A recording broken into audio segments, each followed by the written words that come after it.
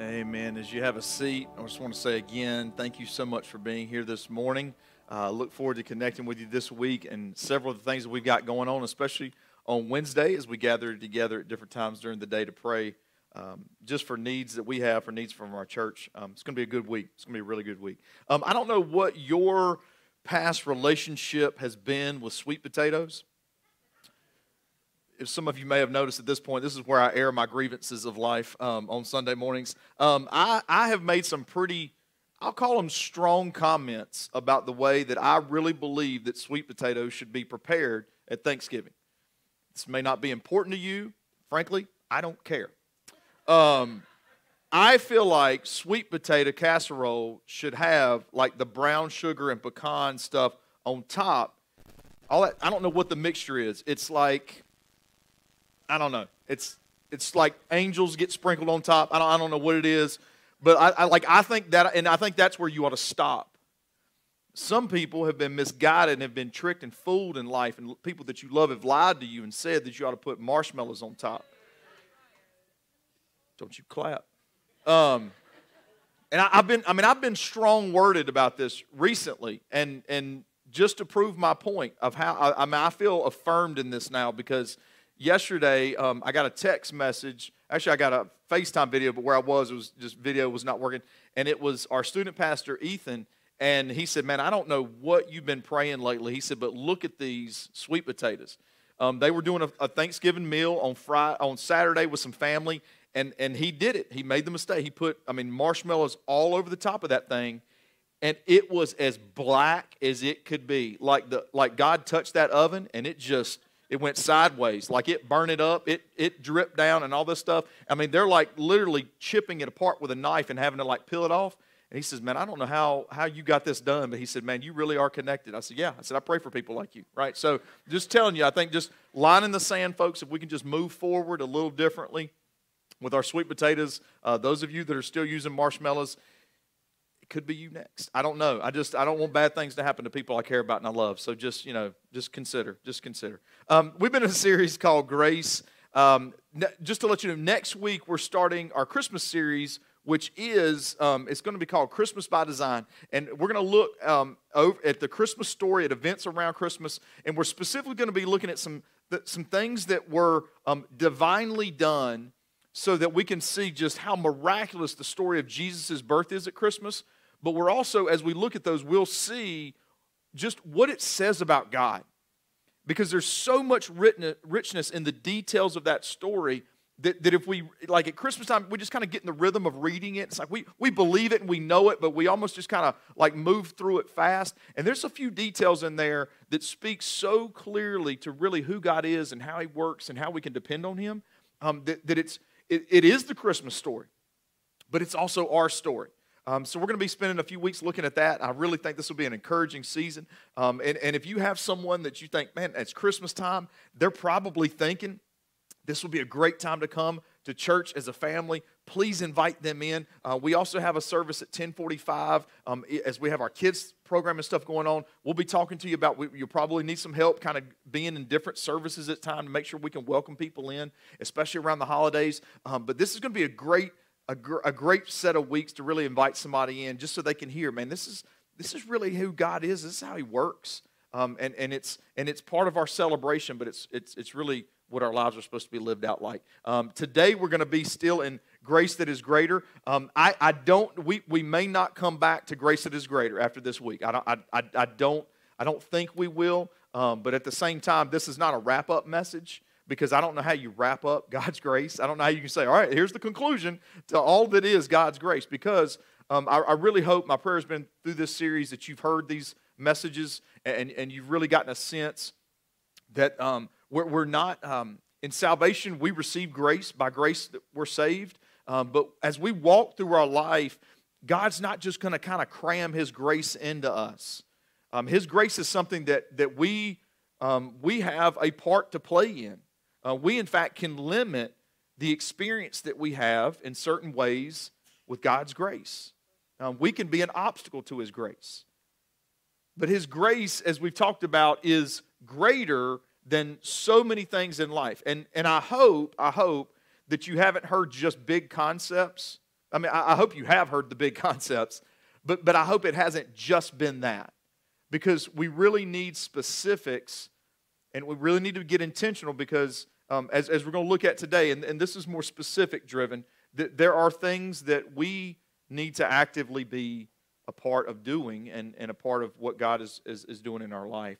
I want to encourage you to go back and listen to them, not because of the perfect presentation of them, but because of just this is great stuff. Like this is what we really need in our hearts and in our souls, and really rolling through our minds all the time, week to week, day to day.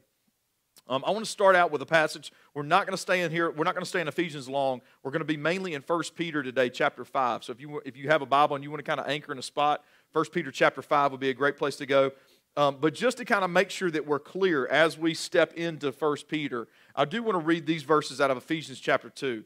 There'll be a few words on the screen that'll be underlined that I hope brings some good clarity to kind of really how we see our own relationship with Jesus, but also that it is something that we're supposed to be directly, intentionally invested in. This is Ephesians 2, verses 8 through 10. For you are saved by grace through faith, and this is not from yourselves. It is a gift. It is God's gift, not from works, so that no one can boast. For we are His workmanship, created in Christ Jesus for good works, which God prepared ahead of time for us to do. So here's a really key concept when it comes to grace. Salvation is grace. It is undeserved favor. As Christians, we are saved from our works, right? We're saved from ourselves, but we're also saved for works. Does that make sense? This is what I mean. I can't do enough good things to deserve the love of God. I mean, the Bible is very clear. For every religion that will chase down, I've got to die 51% good, and honestly, good luck with that. I mean, if you just really chase down the tracking of your own thoughts, I'm not even saying your thoughts, my thoughts, the number of times that frustration comes into my mind would have to be not equaled, but outnumbered by thoughts of generosity, thoughts of goodness. I mean, when you start trying to count those scales, you try to start to figure out that weight, that's an impossibility. Because of even all that we forget and all the favor we give ourselves. But the Bible takes care of that thought. It says that we all come short of the standard that God has.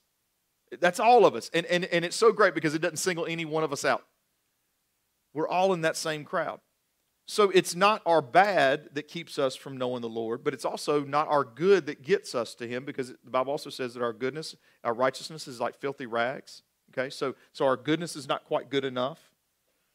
But while we were sinners, while we were in a condition that we could not save ourselves, God came to earth in flesh, and Jesus, to die as a representative of us, paying for our sin, in a way that justifies, satisfies God, so that we could know Him. If we put our faith and trust in Him, we know that we're called by Him, and we submit to Him as Lord. Right? That's a heart commitment. And when we're saved, we believe that when we're saved, we are sealed with the Holy Spirit, and that's a permanent relationship that God gives us. So we're saved from ourselves. We're saved from the effort that we would try to convince ourselves that we have to put forth to be able to deserve God's love. We're saved from that. But because we're saved with a purpose.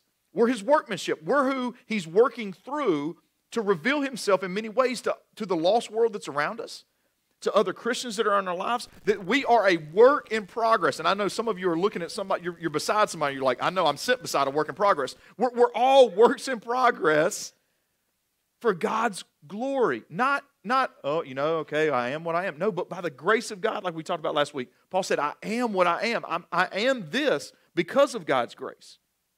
So we're saved for works that He's prepared for us. It's not that I've gotten saved and I got to figure out how to really kind of pay back God. No, because God knew that He would call me His own. Because God looked ahead in eternity, and He knew that I would have a season of time on earth. He says, then I will not just save you, but I will prepare work for you. And if you think day to day there's not a plan and there's not a purpose that's there, please pause in life to hear God's call for what He does have for you. You're not an accident, and this life for Him is not casual. So if we're saved for good works, we're saved to participate with God in this grace process, we've also talked about some things that want to keep us from that. One of the things we talked about was sin. And sin it's not just sin is what keeps us from saving grace, because sin is is a reflection of our need that saving grace solves, that works in us, and then we're also supposed to share coming out of us. But Romans also, we've spent some time in Romans 6, and it says that what should we do? Should we continue to sin? Like, should we choose the same sins over and over again so that we can stretch God's grace? And the resounding answer, the cry of the gospel is, no, we're supposed to really come to God in repentance and get that out of our life. Because sin, even in a Christian's life, will keep us from experiencing the full measure of God's grace and what He can do in our life. We also talked about how despair wants to convince us that events in our life are so horrible that we can't experience better. And despair wants to keep us from grace, but grace is greater than what our despair is. We talked about how if we miss out on grace, one of the great dangers is that bitterness forms. And when bitterness takes root, it's something that numbs us and controls us, and it's many times it's hard to detect in our own hearts. But we realize that is something that's an obstacle between us and grace. Last week we talked about brokenness. Now I said my title of my message last week was Grace That Is Greater Than Thankfulness, but it was really kind of sneaky because we talked a lot about how grace and this beautiful, this golden repair that God does in our life, that grace is also greater than brokenness. I hope you caught that in the message last week. We talked about how grace in its golden repair process takes us to gratitude, to focus on God, not just on the things that are better. So this week we're going to talk about something else that we need to really work through the process of to make sure that we're able to receive and really experience and live in the kind of grace that God wants to give us. In 1 Peter 5, now 1 Peter is a letter written to a pretty wide group of believers in Jesus, followers of Jesus that have been dispersed. These people are living under some pretty heavy turmoil in life. So right off the bat, this letter is not written to a bunch of people who just think, man, life is easy and perfect and just comfortable. This letter is going to a group of people that desperately need to hear it. And grace is really worked into the conversation over and over by Peter, but through the Holy Spirit. I want to just really anchor into chapter 5 here. It says this: all of you clothe yourselves with humility toward one another, because God resists the proud but gives grace to the humble. See, humility is a basic definition. This is the definition I love to use for myself, and I would suggest that you borrow this and try this one out when it comes to humility. Humility is not thinking less of yourself. It's honestly just thinking of yourself less. Because I want to fall victim to thinking less of myself and convincing myself that that's humility. It's not. Because if I am who God says I am, I can't belittle myself. Humility is thinking of myself less. It's thinking of others more. Thinking constantly, Lord, what is your purpose, your design for what's going on in my life? The enemy to that is pride. It says here clearly, and this is a quote from the Old Testament, that God resists the pride. In other words, if we think we can live a life that's really guided by pride, then we have to acknowledge, God, I'm going to live largely outside of your grace. And I think for so many of us, we don't want to even fathom a life that would be outside the grace of God. Like, are you kidding me? Just think about the events that we go through on a normal basis. Why in the world would we want to take a chance of living outside of God's grace, what it can do in us, but then also what it can do through us? Well, here's the problem with pride.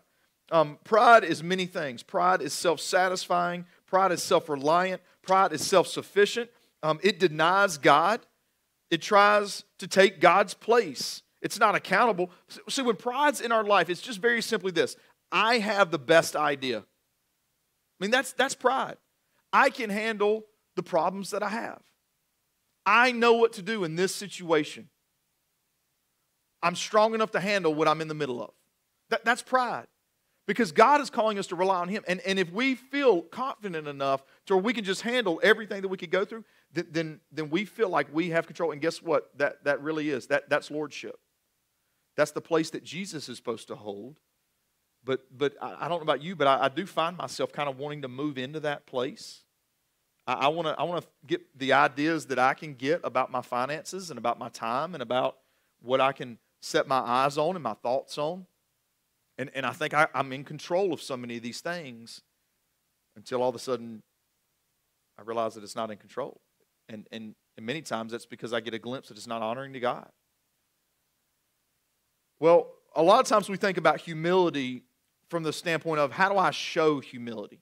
Now, 1 Peter speaks really well to how we show humility to other people. It talks about how we love others, and out of a sincere heart. That phrase is used multiple times, and it's in chapters 4, 3, 2, and 1. If you didn't catch it, that's the whole countdown back from chapter 5, okay? Like it really addresses it well. And maybe one of the greatest ways that it really calls us to consider grace is this. Just in 1 Peter 4:10, it says this, just as each one of us have received a gift, use it to serve others as good stewards of the very grace of God. Hey, I don't know, have you thought about stewardship that way in this series yet? That if I've received God's grace, and I understand that grace has to do a work in me, then come out of me. If I haven't really started letting God's grace come out of me in the ways that it's worked in me, then I'm not being a good steward of it. And we've seen evidence in the Bible that's where the breakdown many times happens in a believer's life. It's God does start something in us. He is faithful. But when we don't continue the work with Him, then we stop experiencing that grace. Now, in verse 6, the conversation changes, and we start to see this isn't just about us being humble and showing humility on the outside of us. There's something very specific that's going to attack our ability to be humble that happens a lot on the inside of us. I really, really want you to hear this, because if you don't struggle in this area, you probably know somebody that does.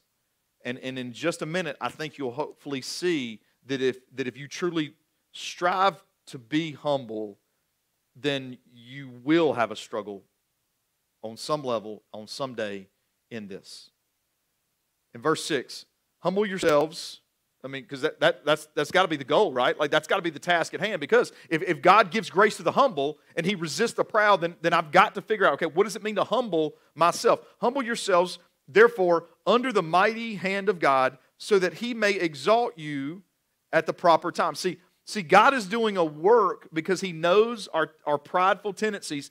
He knows that we have this desire to get attention and to be paid attention to and to be loved on, and we want to be known. But God frames that in a gospel frame, and He says, listen, I will exalt you. There will be times that I give you attention and want you to have attention. But if you are in the right heart frame mindset at that time, it won't be you just that gets attention. It'll be you giving attention to me. And others will see Jesus in that. And that's an incredible work that God does. It says, so that He may exalt you at the proper time, casting all your cares. Many translations have begun to render that word anxieties on Him because He cares for you. Now, we're gonna be here for a minute, okay? Because this is so critical for us to get. Now, here's a couple things. One, if the translation that you're reading starts casting with a capital C, that's not the most accurate way to translate this particular set of verses. All my English teachers will probably be proud because I'm going to use the word participle. Now, don't want to bust their bubbles, but I didn't grab participles when I was in middle school and high school. This is something that I really grew an appreciation on when I was doing seminary stuff and we were studying some translation issues and stuff like this. And this is so key to know. Because casting is used in this form, it can't be another thought. In other words, when your kids are little and they first start going in and kind of like taking a bath, taking a shower themselves, right? You tell them something like, you tell them, say, hey, listen, go take a shower, go take a bath. Remember, go take a bath. Wash behind your ears, right? Clean your feet, scrub your pits. I'm sorry, that may have offended some of you, but I have 3 boys. We say that not because taking a bath and washing that specific issue clean, not because it's 2 different tasks. It's all part of the same thing, right? Like to take that bath, to take that shower, to be clean, that's got to be part of the process. So in being humble, part of the process is casting. We can't be humble if we carry our own worries and anxieties. We can't. It's impossible. Because carrying them ourselves says, I've got this. I can control this. This is everything that I can handle in this moment and moving forward. So there's a comma there for a reason. But here's the perplexing part of this for me. I'm going, okay, the call to humility, if God gives grace to the humble, and humility is supposed to be what we show, humble is who Christ is, shouldn't humility lead to a better self-esteem? Shouldn't humility lead to less struggles internally? Shouldn't humility lead to just a smoother life in general? Honestly, no. And here's why. I want to pose this question to you and at the same time answer it. Why would humility create anxiety? Why would humility create anxiety? And here's some reasons that I listed out here. Humility asks for help. Humility admits failure. Humility means serving others. Humility apologizes. Humility doesn't have every answer. If we actively do those things, think those things, and express those things, we are going to go through ego-level attacks. We're going to feel not so sure of ourselves. We're going to feel like we've messed up sometimes. We're going to feel like we need to wait on someone's forgiveness. We need to feel like we're going to know that I have to put my needs and my concerns somewhat to the back seat for those of others. And we will at times be in danger of feeling not valued, not paid attention to, maybe not even loved, not prioritized. We will be at risk of those things. You may say, well, you're a horrible salesman. Well, no, actually I'm not. I can sell. I made some good money in it for a while in my life. This isn't about selling Christianity. This is about us discovering that God, in calling us and wanting us to be humble, hasn't just put us at exposure. He's given us the perfect way to handle it. Did you catch that? He's given us the perfect way to handle it. Because the way we handle it is in casting all your cares, your anxieties on Him. Now, for many of us, we go, okay, simple concept, heard it many times before, Pastor. We're not supposed to carry, we're supposed to cast. Anybody still wondering in life how we do this? Because this is not, it's very understandable. Doesn't that frustrate you sometimes when something is so clearly understood, but so hard to actually do? Well, a few things I want to talk to you about this. One is this: when we think about this idea of casting, this word is only used one other time in the New Testament. It's used in Luke when Jesus is riding into Jerusalem on a donkey, and they talk about people that were taking off their coats and they were laying them across the donkey for Jesus to ride on. Right? So what was happening was they were taking something off of themselves and they were then putting it across that animal, and it was still their garment, but that animal was carrying the weight of it. Did that make sense? So now let's take that into how do we see our cares and anxieties and our worries. If you think that casting it means you have to be totally disattached from it, That's what I call in counseling sessions as an unhealthy expectation. You'll likely find yourself discouraged and feeling like you failed at something because you still care about it and you still feel connected to it. It's not about totally not having it as part of your life anymore, but it is about going through a process that shifts the weight of it from our shoulders to God's. Now, there's a key in that. There's a huge key in that we must anchor our souls into. And you're going to need to believe this for this to be able to work. And it's in this small phrase that comes after that. Because, in other words, this is all possible, but it also should happen for this reason, because He cares about you. Now, I know my own struggles with worry and anxiety enough to bet on this. There will be people that will hear this message, and one of your greatest convictions in life is that either someone or maybe even no one truly cares about you. Now, there's a million things that your friends and family could bring up that would deny that, but it's become true in your core beliefs, and it has become self-fulfilling prophecy in your life.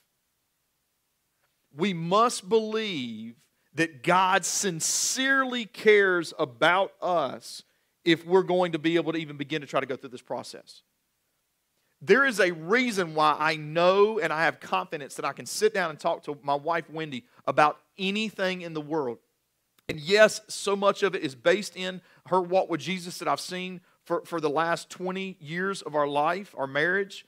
But essentially, I know and I believe in my heart that she cares deeply about me.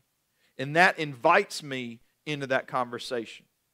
Now, there may be some things that I don't want to say at times. There may be some things that I get frustrated with. There may be some things that I self-consciously, I go, I don't know that I want her to know that this is what I'm thinking or this is what I struggle with. But I know that the invitation is there because of her great love for me. And because we can grasp that in our minds, we then can be opened up to a greater degree of intimacy in our own relationship with God in this area. So step one I would suggest to you is this. We must get specific with a worry, a care, or an anxiety. Like, we generally believing this is great, but if we don't get into specifics, when they laid coats on those donkeys, they took one coat off of them, they laid that one coat on the donkey, and that was a transfer of the burden. If we just kind of stay vague on this in our minds, we're not going to experience God's specific grace in an area inside of us real enough and working in our lives to then be able to even share that with somebody else. Because how do we share it? Yeah, I mean, if we just stay vague on this, we'll have nothing to share outside of the promise of God's word, but we won't be able to tell, hey, in this specific area in my life, this is what God has done. So number one, we got to get specific, whether that means journaling it down, maybe that means really saying, okay, God, I'm going to say these words, and I'm going to really dig in on this one, because the second step is this. The way we express that, the way we do that shifting, much of the way we do that shifting is not only anchored into, all right, understanding what God says about it, but it's got to be a constant conversation. That's how I communicate with my wife over stuff that I'm sharing with her, that I need her to help carry with me in life, friendships, all those kind of things. So we have to do that. Philippians 4, 6, and 7. Don't worry about anything, but in everything through prayer and petition with thanksgiving, present your request to God, and the peace of God will surpass all understanding, will guard your hearts and minds in Christ Jesus. That's a faithful statement that Paul has written, inspiration of the Holy Spirit, looking back at a whole lot of his life. That's got to be a daily, Lord, I got to talk to you about this again. I need conversation time with you about this. I need you to work in my soul and in my heart. Lord, I am in my mind realizing and acknowledging you can carry the weight of this better than I can. And I need to look at what would you have me do? What could be my part, Lord, as you carry this weight? How would you use me? But Lord, what is it that you just need to reshape my mind in? And in those two steps, getting specific and really putting the care, the worry, the anxiety into a practice of prayer and expressing it that way is our beginning to see God's grace over that thing. Because for us to be humble and receive His grace, we must do that. Worrying says, just worrying on our own, just rehearsing it in my mind says, God, I ultimately, if I do this for long enough, I'll come up with a solution because I'm not coming to you. That's pride, right? I mean, does that not sound like pride? And what does God do? He resists the proud. In other words, He goes, I got all this grace to give. Nobody give it to. And that's a scary thought. But we've heard the truth of how the solution works out in our life. He follows it up. He says, be sober-minded, be alert. Is it going to be easy? No, because why? Your adversary, the devil, is prowling around like a roaring lion. There's this great, I don't watch a lot of nature shows, but I know this basic thought. If you're being hunted by a lion, you won't know it.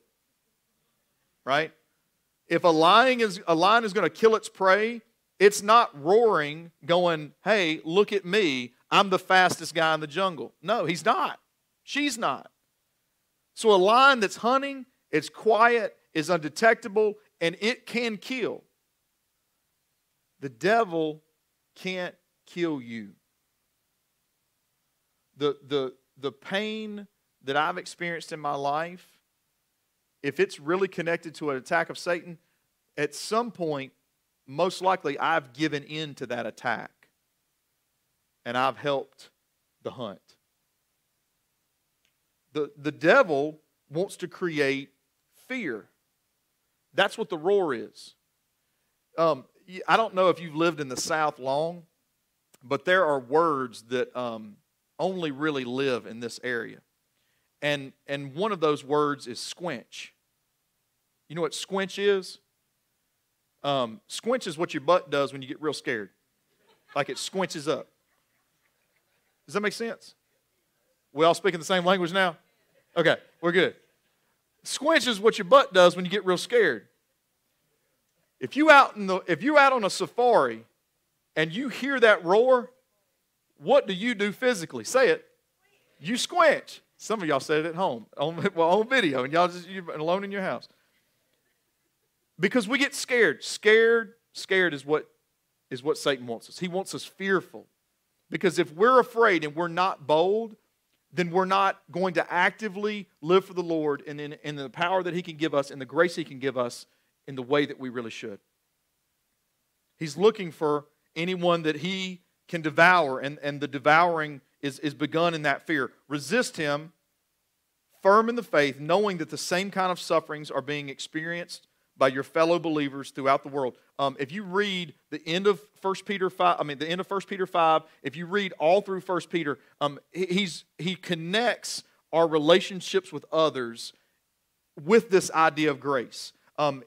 Grace will always live in you stronger, work in you stronger, and communicate out of you better as you live in community and good, healthy relationships with other believers, as you talk about this stuff, as you work through it together. Because most of the time, we are not strong enough just on our own to just get this, get it right, use it, and just be done with it.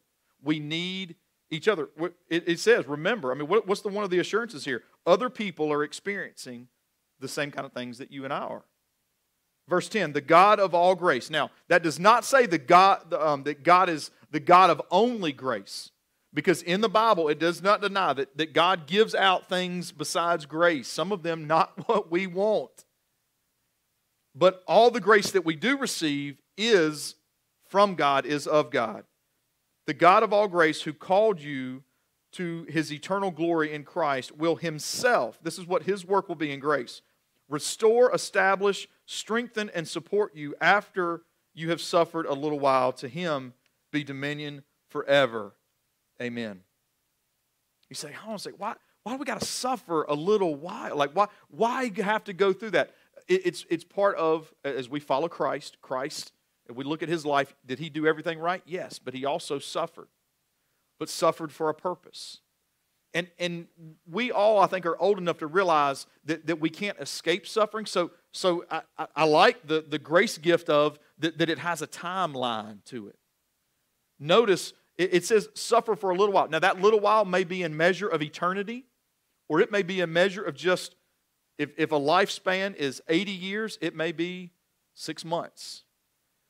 But that reference there to time tells us that suffering will not last forever, and that there is a work of grace that will do all those things in us, and that we can also be ready to share them. There's a couple of passages I want to wrap this up with, and one of them is actually the passage that Dale read during worship before this message. So I do want to say this about grace, because we won't ever get away from grace in presenting the gospel. But as we step out of less intentional messages about grace, I do want to fairly say this. You and I will need to decide in life, when it comes to this subject of grace and all that can do I trust the Lord enough to not just believe in Jesus, but to really follow this life that He's laid out that is a Jesus follower? Do I trust Him enough that He is who I'll get grace from? Do I trust Him enough that the grace will outweigh and measure the despair, the bitterness, the brokenness? Do I believe that He can do the golden repair in my life? Do I trust that and believe that? We will have to answer that question, because if we don't, then we will stay in pride, and that's who God resists, and we won't get grace. So we have to answer that question when it comes to this understanding about grace. Peter acknowledges this in chapter 4 of this same letter, verse 19. So then, let those who suffer according to God's will, in other words, the things that God knows will help grow us, that will be difficult, that are for His purpose, those who suffer according to God's will entrust themselves to a faithful Creator while doing what is good. We have to entrust ourselves. We have to decide, God, am I willing to put my life truly in your hands? Like, God, I get that you control so many things, but am I willing to relinquish some decision making until I've heard from your wisdom? Am I willing to parent the way that you tell me to parent? Am I willing to go begin counseling in the areas that you've shown me that? Am I willing to do what you've saved me for, what you've prepared for me to do as part of your glory and your story? Remember, Peter wrote this letter to people that were struggling. This is not to people who were living a perfect life. Lamentations. The prophet Jeremiah wrote the book of Lamentations.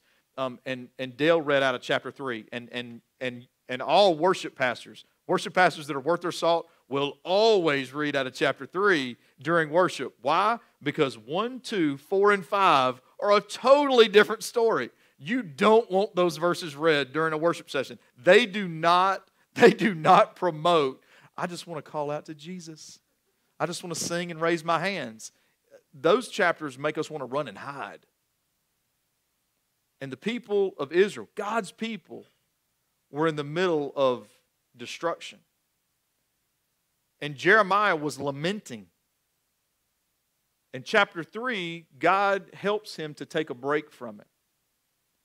And in that break is where those verses that Dale read and I'm going to read come from. But I want to make sure that you catch these, because there's a lot of weight in these verses.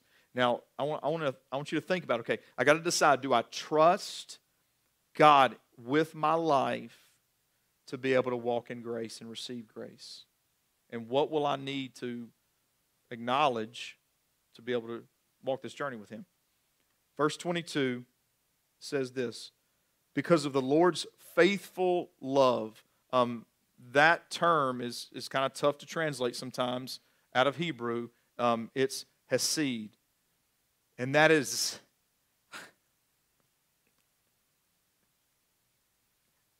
that little phrase is every promise that God can make, that He does make, that He keeps. In our failure, He still is God, and He still is loving, and he still wants to forgive, and he's open to restore. And it's everything that is the relationship that we desperately need, that we never deserve. This is grace language in the Old Testament.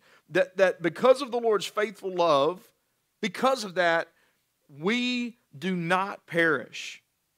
Now, does that mean that Jeremiah was at an easy point in life? No. He's saying ultimately that there is nothing that I can lose. There's nothing I can lose. There's nothing I can gain that I really need that doesn't come from just God and His ability to love and promise and keep promises. Like, is that the kind of relationship that we've actually experienced with the Lord and walked in? That relationship that we know that there's somebody that just cares so deeply for me that I can run to them with every care and anxiety that I have.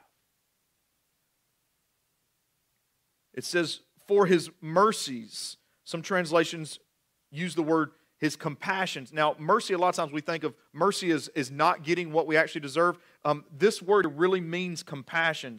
And in the Hebrew, it's rahamim. And it's interesting because so many times we hear God described as this good father, this father that we can go to. That word is most often used in mothers having a baby in their womb and nursing that baby and caring for that infant child. That word is most often used in this amazing sense that a mother has to protect the life of her child, give life to her child, and give every bit of love and care and attention that baby needs when it can't take care of itself. That's how that word most of the time is used, and it carries that same kind of heart here. And it says, for His mercies, His compassions, that sense of everything that I can't do for myself never end. That nurturing that God will do because I'm stubborn and I don't listen well enough and I don't do it well enough. It will never end. Those compassions, it says, they are new every morning. Now, sometimes, you ever have a day to where you just realize, like, at 6:30 a.m., I had no idea that was coming at 2 o'clock? You just get a lot of stuff dropped on you, and you kind of start work. Work went very differently that day. Family went very differently that day than what you thought. You know, I'm thinking even now, as we've got a dear family member of our church family, and Robin, over at Beacon Place. She is, for every day now, she is stepping into a part of her journey that she's never experienced. Danny is that he's never experienced. Her kids are that they've never experienced. And grace is greater than all the things that I haven't experienced yet.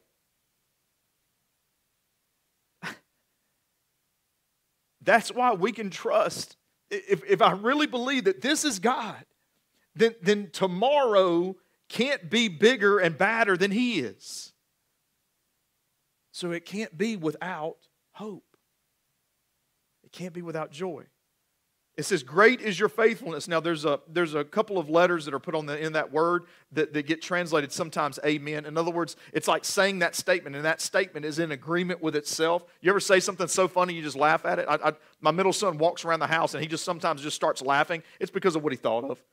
He just cracked himself up in his head. Like in his mind, it was so funny that it finally had to come out. Like he's in agreement with his own humor. This statement is in agreement with itself. It says, great is thy faithfulness. Amen. I mean, that's the ending point. There's a punctuation there. It's not great is your faithfulness if we perform well, God. It's just great is your faithfulness, regardless of what I do. I say, Jeremiah confesses, the Lord is my portion. Therefore, I will put my hope in Him. See, Jeremiah had realized something, and this is a crazy thing to really kind of wrap your brain around. They're living through one of the most destructive times in their history as the children of God. Now, God had said, and He had made it known. Other nations knew that God had warned His own children, you better repent and turn back to me. And there came a point where God, to be faithful, had to do what He said He would do. because he would be lying if he didn't. Like his goodness and his grace had overflowed so much, and they were just rejecting it. And what does it say? God resists the proud. He gives grace to the humble. They would not be humble, so he had to bring that difficult, destructive season into their life. And Jeremiah wraps his brain around, and this has got to be a mind-blowing moment, okay? Mind-blowing moment. He realizes, God, you are faithful. In fact, what we're experiencing is still your faithfulness. You're actually proving yourself to nations that don't know you. And your promise, but your promise has also already been made to restore us. So that's our hope. But even when you do that, you'll prove yourself again. And Jeremiah's mind is blown because he's going, holy cow. God, you're faithful in every way that you can be. And for many of us, that doesn't play out on a national scale. For many of us, it plays out on this scale that we talked about last week. We go, God, for you to be able to do golden repair, that means there has to be brokenness. So God, your faithfulness is that even in this world, you've allowed in your grace me to be broken in some way so that I could experience this part of you. I could have lived in ignorance, but now I know you so much more intimately.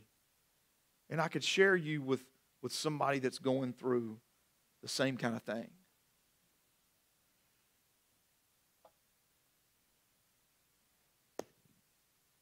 It's God's grace. And the question is just worth asking.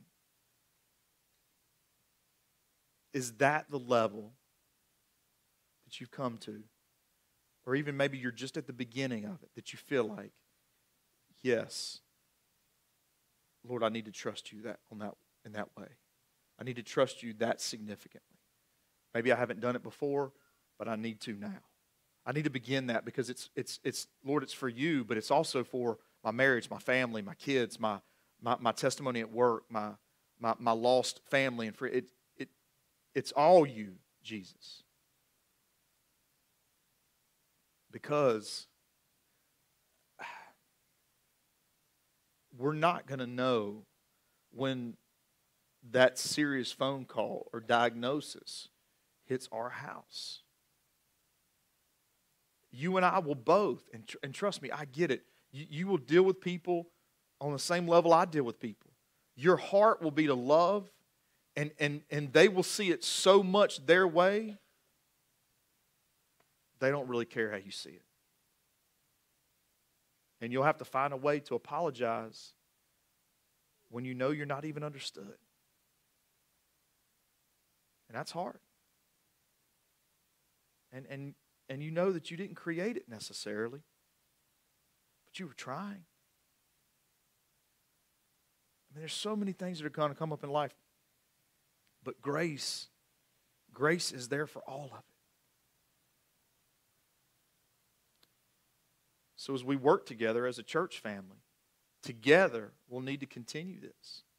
Figuring out how do we actively, intentionally trust the Lord in these ways to experience the amazing measure, not of what we don't want in our life, but the grace we desperately need. Would you bow your heads for just a moment? As the invitation has been all through this series, we want you to experience the grace of God and knowing that you have a relationship with Jesus. And the invitation is still here today. If you want to know that you've begun that relationship, you want to have confidence that you've begun that relationship, I'll be up front this morning and be around after the service to talk to you about that. You don't have to be a theologian to understand words like forgiveness and love and trust. And that's the language that God speaks in when He talks about being saved. But if there's something that you also want prayer over, this will be the time that we're up here and ready for it with you. But as this question has come up, and we've seen a very specific thing, how to cast well and not carry continually. It's one of many steps on the path to being humble in a way that God shows us to be able to receive His grace. And we want to be here to help you with that in every way that we can. And I say we because so many people at this church feel that same way. just meditate over His Word. That's just what's on my heart right now. I feel like the Lord is just prompting me to ask you, will you just hold these things in your heart and keep them there and meditate on them and study them further and have conversations about it.